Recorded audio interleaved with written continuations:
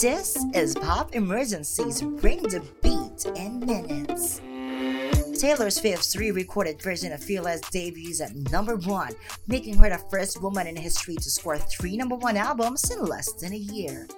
Silk Sonic's Leave the Door Open catapults to number 1, making it Anderson .Paak's first and another record for Bruno Mars for his 8th number 1 song in the Billboard Hot 100.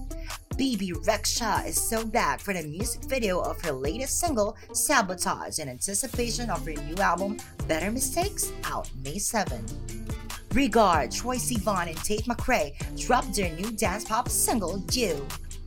Megan Thee Stallion returns with her steamy music video for a movie featuring Lil Durk. Elton John and Rina Sawayama releases their collaboration, Chosen Family. And that's it for the latest on the Bring the Beat in Minutes. This is your Recap It by Alwyn.